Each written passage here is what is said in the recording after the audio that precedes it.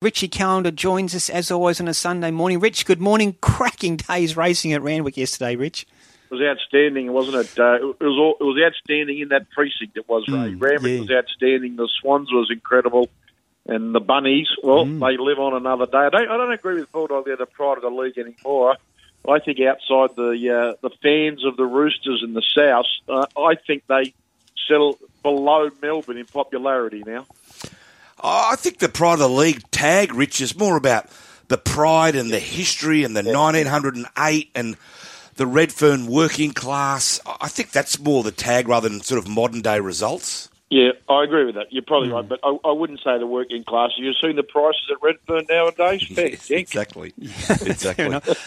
Hey, Rich, just talking about yesterday's racing, and well, first we'll go to Animo. We'll hopefully get James Cummings on shortly and check on that report that was in the Stewards report last night. Animo's pulled up 3 out of 5 lames, so fingers crossed it's nothing serious, but he is an awesome sight in full flight, Animo.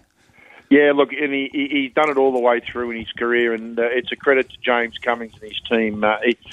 He's got versatility, and that's his biggest asset. You know, we saw him when he won that size as a 2-year-old, but then when he won the Rosehill Guineas, he can settle on speed. He did it yesterday, as you rightly said. He took the bad luck out of the equation. He was dominant.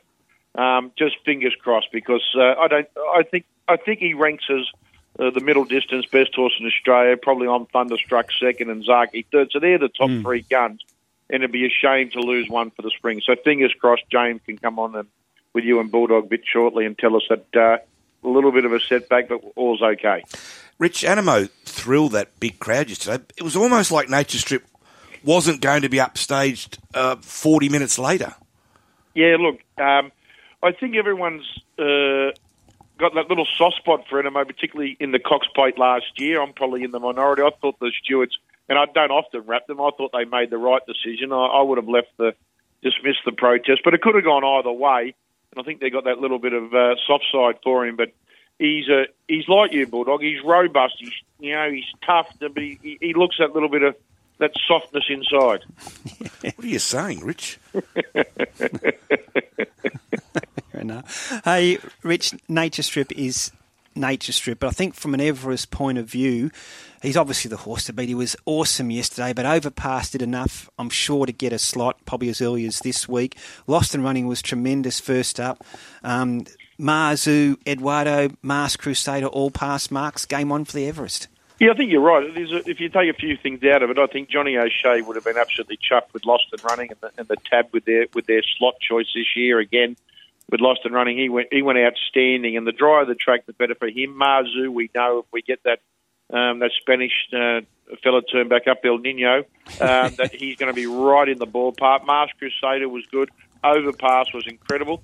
Eduardo, with a change of rider, but Joe Pride's always said he wanted to make it burn and tough.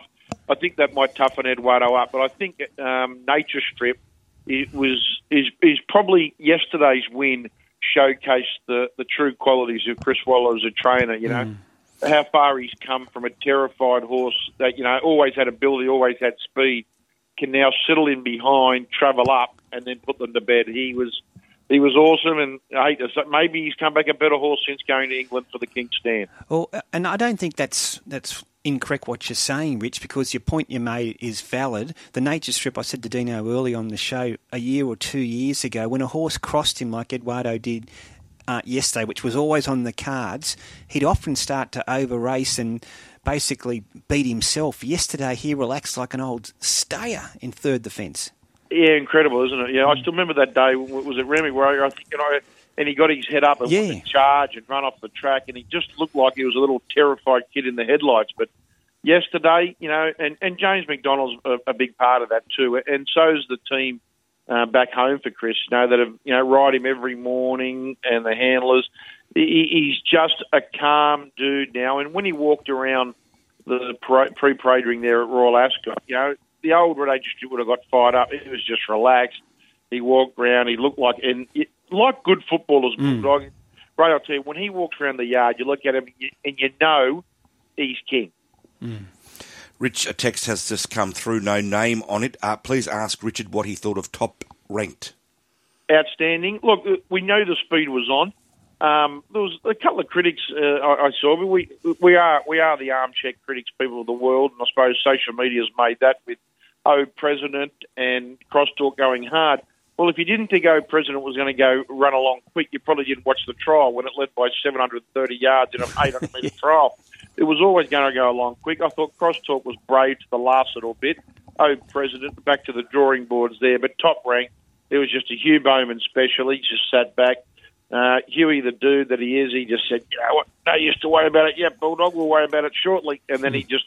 And look, Top Rank is quality animal. There's no doubt about that. And Annabelle Neesham, who's, I think, away for her brother's wedding, I think they would have enjoyed the win. Mm-hmm. In the T-Rows, Rich, Chris Waller made no secret of the fact that he missed the Furious. Part of a deliberate plan with Zoo Gotcha to go second up into the T-Rows yesterday and then third up into the Flight Stakes. And she was under siege when Madame Pomeroy probably got her head in front, but she fought back and was drawing away on the line. The Flight Stakes, now In Secret is favourite for the Golden Rose, but the latest Flight Stakes betting has Zoo Gotcha at $3 outright favourite, In Secret at $6. So the bookies got it right. Yeah, most definitely. Look, I thought she was an outstanding win yesterday. She stepped a half stride slow, and you know, without being critical of the man who rode 5 winners, it's hard to be critical of James McDonald. But he wanted to hold a spot on Zagotcha, and she just got really charging and over racing, I thought, for the first 800. It may be a half length further back, she might have relaxed a bit more, and then she had the audacity to find when Madame Pomeroy come to her. She's top draw. I don't think she'll have any dramas with the mile of the flight, and I wouldn't even be surprised if she made her way into a 2,000-metre race later in the spring. Yeah, there you go. Yeah. Rich, did I see a social media post from your good self at the Swans? I was at Randwick for the few races, Bulldog. I go to every Swans game. I wasn't going to miss yesterday, and it was absolutely just incredible. It was incredible to be there, and 26-0, we were comfortable. Then they got down to 11 in front. They got back to 30 at half time. Still 23 with a quarter to go, just under 4 goals. We were cruising, and everything was cruising. But you see it in all sports, Bulldog. When you start to play defensive and there's only one side that's trying to score, it becomes trouble. And that's what happened. We've got to get out of the mentality of going back to defensive. You built the lead, built the game on scoring points, keeps going, because if you only score a few more, they've got to score more than that. But they were great, and it'll be incredible to be at the if we get to the G next Saturday, MCG. Are you trying, Rich, to get the GF?